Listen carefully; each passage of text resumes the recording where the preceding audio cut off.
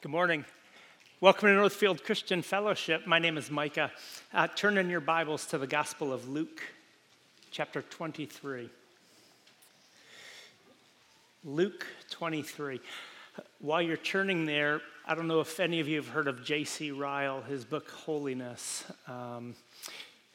It's an outstanding book. Don't read it. It's too good. You won't like it. But if you read it, don't read his chapter on the thief hanging on the cross, because I don't want you to know how unoriginal I am in today's sermon. So J.C. Ryle, Holiness. It's an amazing book. Do not read it. Luke 23. In this passage, where we are in Jesus' time frame, he's hanging on the cross. He's just been crucified along with two criminals, one on his right, one on his left. And the people there witnessing are mocking Jesus. The Roman soldiers are mocking Jesus. The religious leaders are mocking Jesus. Even the two criminals hanging beside him are mocking Jesus. And now read with me in Luke 23, starting in verse 39. We're just going to read verses 39 through 43. Ones who were hanged railed at him, saying, "Are you not the Christ? Save yourself and us." But the other rebuked him, saying, "Do you not fear God, since you are under the same sentence of condemnation?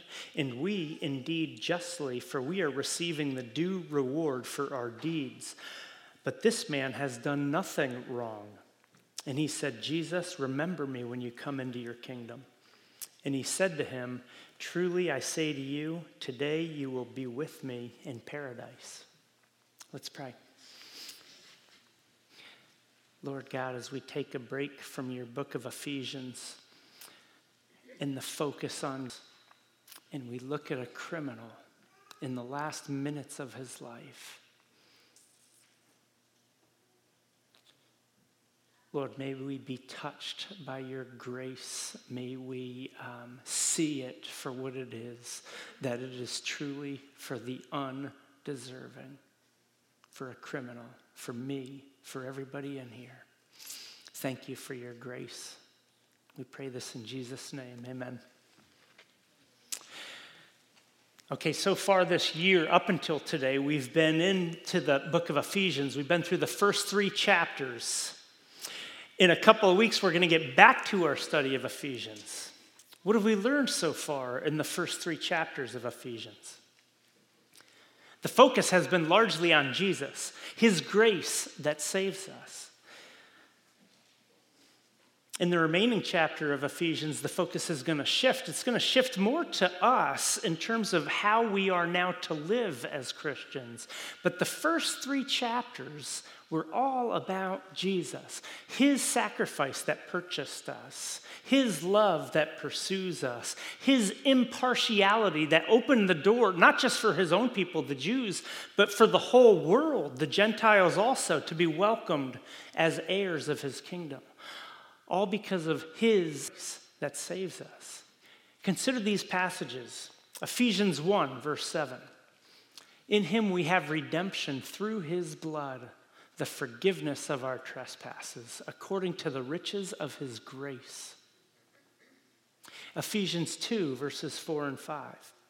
But God, being rich in mercy because of the great love with which he loved us, even when we were dead in our trespasses, made us alive together with Christ.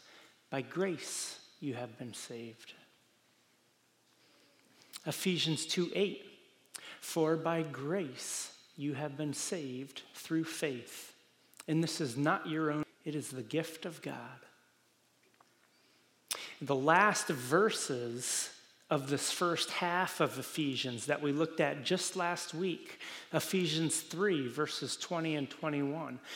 Now to him who is able to do far more abundantly than all that we ask or think, according to the power at work within us, to him be glory in the church and in Christ Jesus throughout all generations, forever and ever. Amen. That's where we finished in Ephesians. These first 3 chapters of Ephesians are all about the abundant grace of Jesus. A grace so powerful that every person who puts their faith in Jesus Christ will be saved. Did you get that? Every person who puts their faith in Jesus Christ will be saved. Not just the person who is likable and charming, but the person who is so unlikable and so seemingly beyond hope that we look at that person and say, there is no way that that person will ever come to God. Brennan Manning, in his book Ragamuffin Gospel, he describes some of these unlikely believers that he expects to see in heaven. He wrote, because salvation is by grace, faith, I believe that among the countless number of people standing in front of the throne and in front of the Lamb, I shall see the prostitute from the Kit Kat Ranch in Carson City, Nevada, who tearfully told me that she could find no other employment to support her 2-year-old son. I shall see the woman who had an abortion and is haunted by guilt and remorse, but did the best she could, faced with grueling alternatives.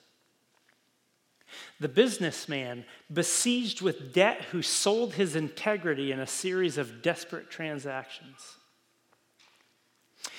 He goes on to say, but how, we ask? It says, they have washed their robes and have made them white in the blood of the Lamb.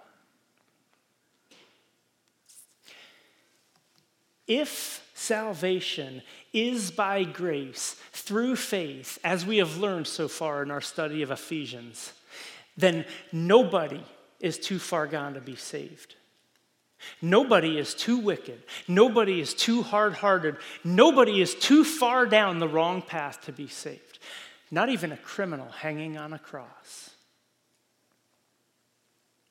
In our passage today in Luke 23, these criminals that Jesus were crucified with, they were the scum of the earth.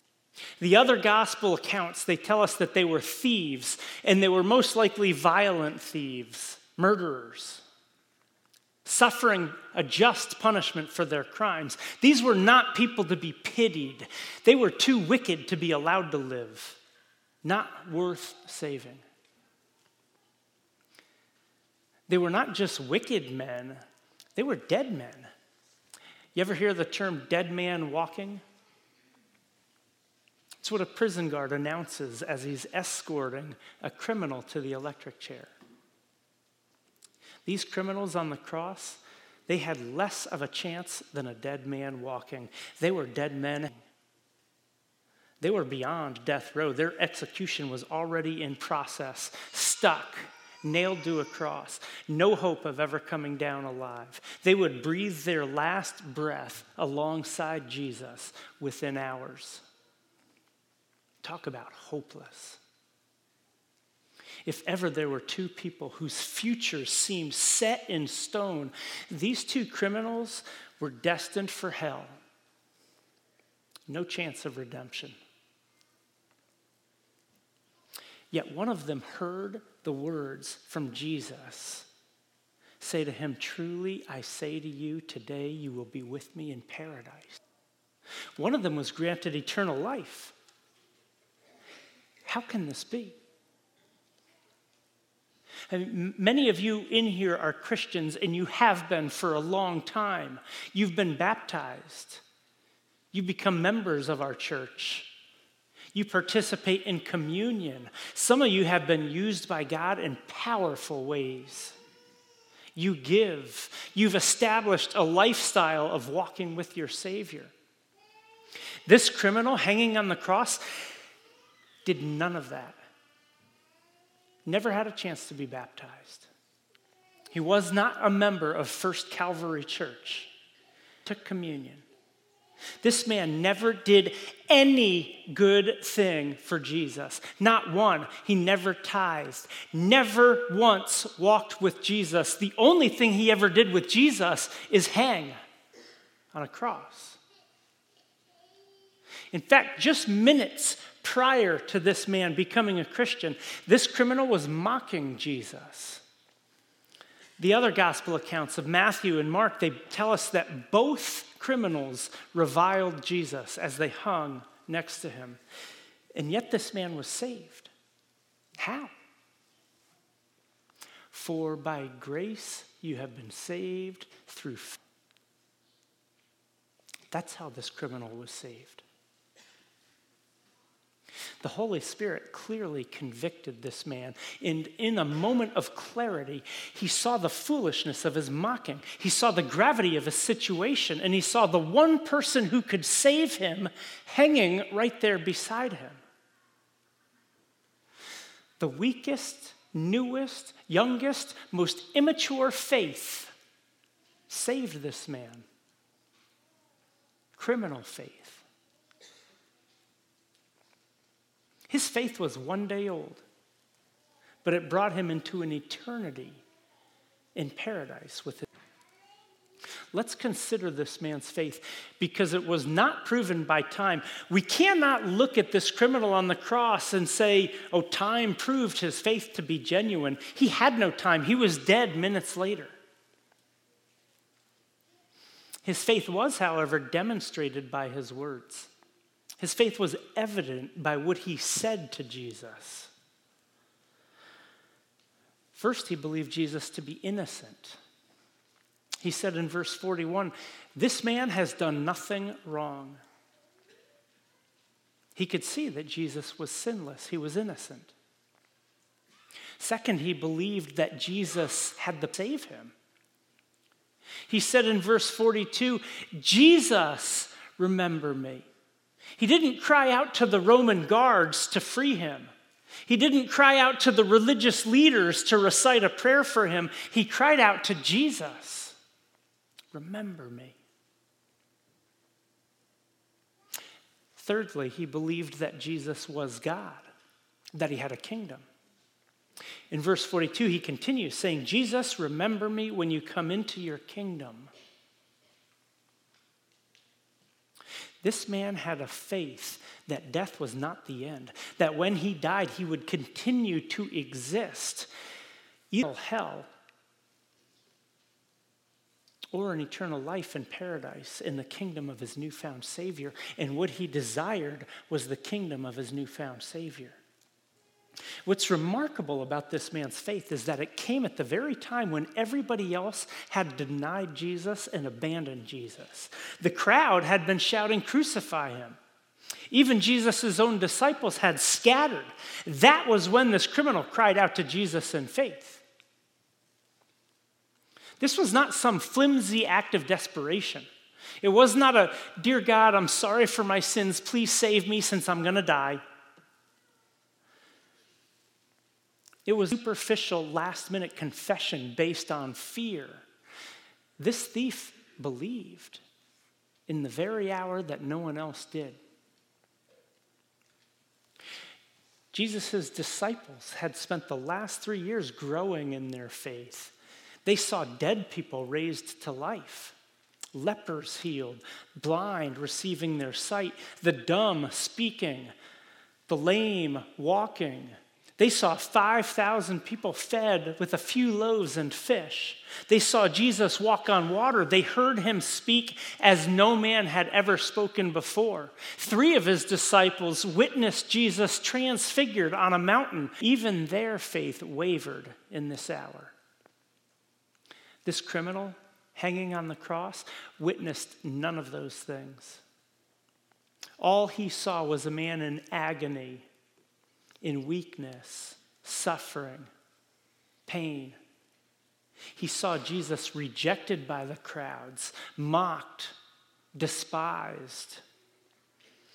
And yet this thief believed and desired to be a part of his kingdom. This man had faith, criminal faith, a spirit-given, life-giving faith. Conviction. He knew he was guilty. He knew he was guilty and he didn't try to hide it. What do most people do when they're found guilty? They deny it. Wasn't me. I didn't do it. It's not fair. If they can't deny their guilt, they belittle it. I don't deserve this. Other people have done way worse than I did. That's basically what the other criminal did. In verse 39, he said, "Are you not the Christ? Save yourself and us. Get us out of this mess." The criminal did not do that. Verses 40 and 41 says, "He rebuked him, saying, 'Do you not fear God, since you are under the same sentence of condemnation? And we indeed justly, for we're receiving our due rewards for our deeds. But this man has done nothing wrong.'" In other words, this criminal acknowledged his own guilt. He admitted that he deserved punishment. He didn't try to justify his sin or come up with excuses. Instead, he was humbled by his own failures in the presence of his perfect Savior. Conviction. It's what a true child of God feels. They see their sin and they see that they deserve God's judgment. They don't make excuses, rather they cry out for mercy. This man, this wretched criminal, man, there are days where I wish I had his level of faith. I don't have the benefit of having a strong faith and being able to be dead in 5 minutes so that I can display the weakness of my faith. You and I have to live out our faith for many of us decades.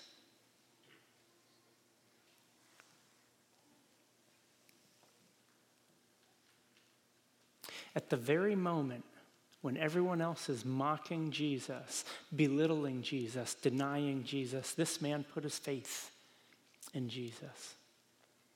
And as a result, he heard the words, "Today you will be with me in paradise." How did Jesus respond? You know how I would have responded. It's a little too late for that, buddy. You should have thought of the following me back when you had the chance, murderer. Jesus didn't do that. Instead, he spoke kindly to the man.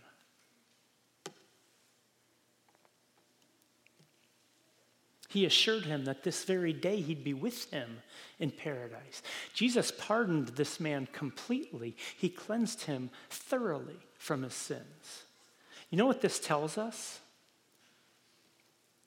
Jesus will welcome any sinner who comes to him in faith. No one is without hope, for by grace you have been saved through faith. And this is not your own doing, it is the gift of God.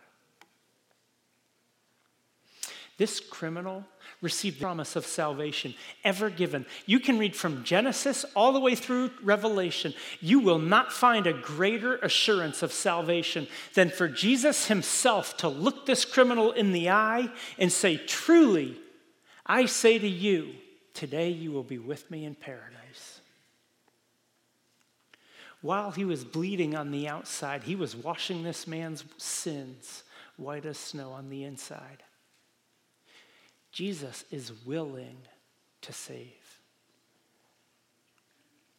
Jesus is also powerful to save. In the moment when Jesus was at his weakest, he showed that he was a strong deliverer.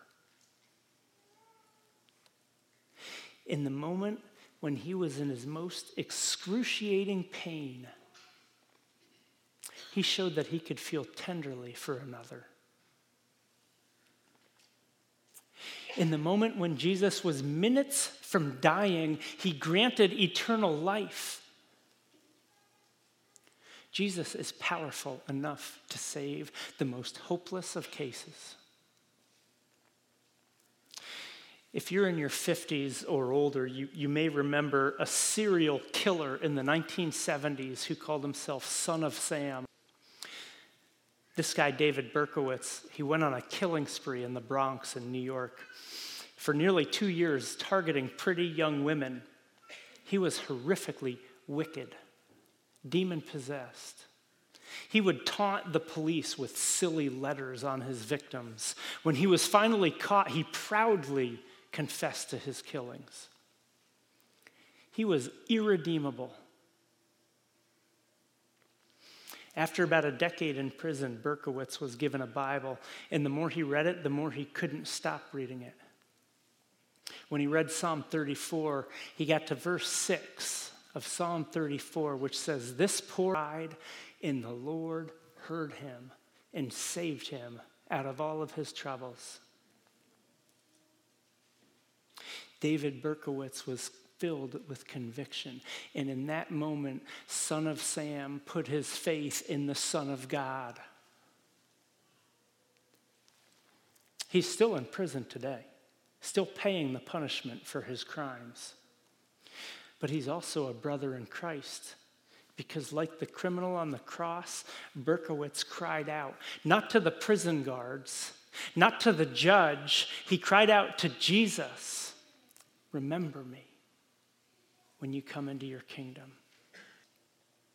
He no longer refers to himself as Son of Sam. He now calls himself Son of Hope.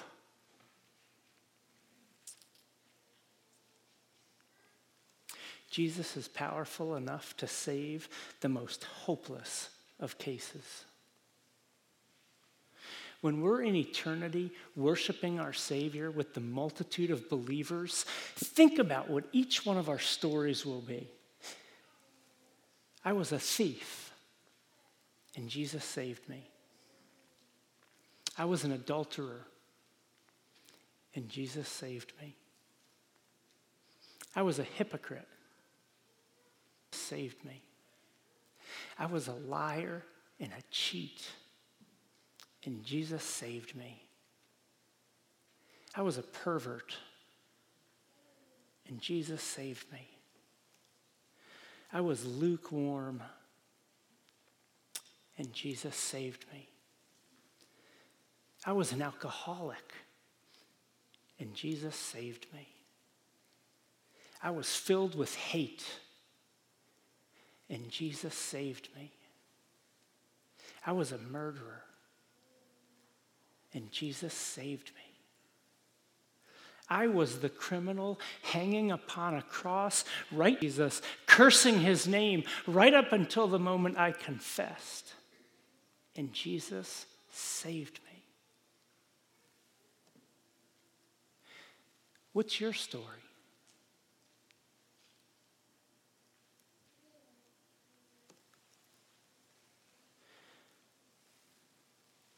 For by grace you have been saved through faith. And it is not your own doing. It is the gift of God. No matter how hard your heart is, no matter how long you've resisted, how guilty you are, there is hope because Jesus is powerful to save. And when he saves, no one can stop him. His promise to you is just as powerful as his promise was to the criminal on the cross. The book of Hebrews tells us he is able to save to the uttermost those who draw near to him. He does not just save mostly. He saves to the uttermost, completely. That is the power that Jesus has to save. He's also to save. When the criminal turned to Jesus and said, "Remember me when you come into your kingdom," Jesus didn't keep him waiting. He didn't take time to ponder this man's request. He responded immediately. Not only was his answer immediate, his promise was to take effect immediately. Jesus didn't say, "Someday you'll be with me in paradise." He didn't say, "Once you've been purged of your sins, you'll be with me in paradise." Jesus said, "Today you will be with me in paradise." Today, that very day, the criminal was with Jesus, freed from his suffering, freed from his weariness, freed from his sin, freed from even his desire to sin. Because Jesus is not just willing to save. Jesus is not just powerful to save. Jesus is also timely to save. Believers are with Christ the moment that we die. They are not in Sheol. They are not in purgatory. They are with Jesus in paradise. That's hard for us to grasp while we're still here on earth. Many of us know the heartbreak of losing a loved one, experience of saying goodbye in the long, long road, the time it takes for that wound to heal. But that's not the case for the believer who left us. In the very moment of their passing, they are with Jesus, basking in the joy, love, peace, comfort, and security of being in the immediate presence of Jesus. They're in an infinitely better place. We are still at war. They're at peace. We are still striving. They're at rest. We are constantly exhorted to put on the armor of God. They have removed their armor. We are in the storm. They're safely at harbor.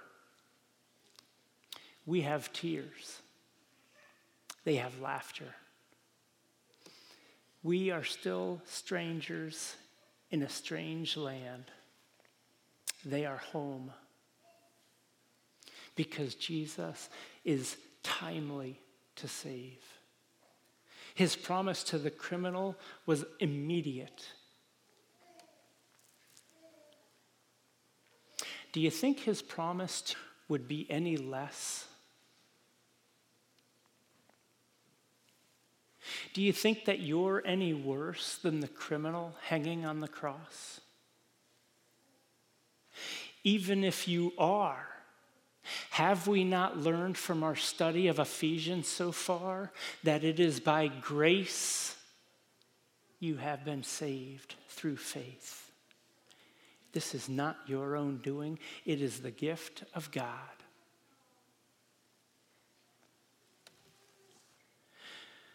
Before we close, I want us to consider the fact that there were two criminals upon the cross with Jesus, but only one of them was saved.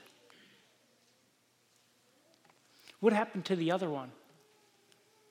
Why didn't he put his faith in Jesus? He was no worse than his companion. Both of them were wicked men. Both of them were guilty, receiving the just punishment for their crimes. Both of them were right there beside Jesus, so close to him that they both heard him pray for the very people who were murdering him. They both heard with their own ears Jesus say, "Father, forgive them, for they know not what they are doing." Both saw him suffer in patience and in love. But while one criminal repented, the other one hardened. While one began to pray, the other mocked. While one was converted in the last hour, the other one remained unconverted right into his death. And while one went on to paradise, the other one went on to hell. Just because two people have the same light offered to them doesn't mean they'll both come to the light. Look at Saul and David in the Old Testament. Both of them lived at the same time in history. They both came from the same socioeconomic status. They both were elevated to the position of king. Both of them benefited from the same ministry of the prophet Samuel. Both reigned the same number of years. Yet David was saved and Saul was lost.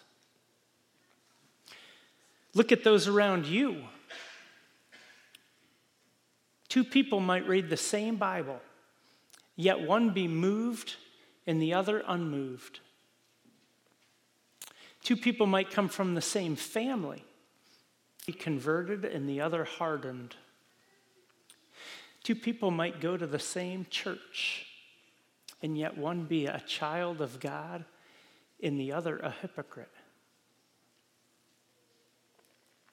If you are not yet a Christian, you might look at the criminal on the cross and say, that sounds pretty good. I think I'll wait until the last possible minute to become a Christian. But if your heart is hard toward God today, what makes you think your heart will not be hard toward God on the day of your death? You might say, I'll do it. It's never too late to repent. And you're right. It is never too late to repent. But late repentance is not always true repentance. The person who waits until the last possible minute to be saved might be calling out to Jesus out of fear and emotion, not faith. The criminal on the cross had faith. Do you have faith? Which criminal are you? Two criminals died. One of them went with Jesus to paradise. One would never see Jesus again. Which criminal are you? Do you cry out at him in anger and unbelief? Aren't you the Christ? Get me out of this mess. Or do you cry out to him in conviction and faith?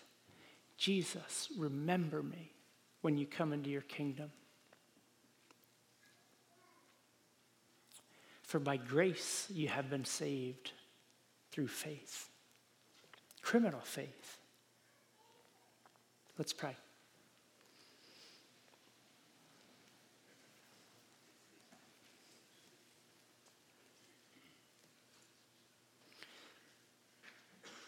Oh, Lord God, you ask for nothing but for us to believe, to say you are God, you are good, you alone can save, you alone will save anyone who comes to you. Thank you.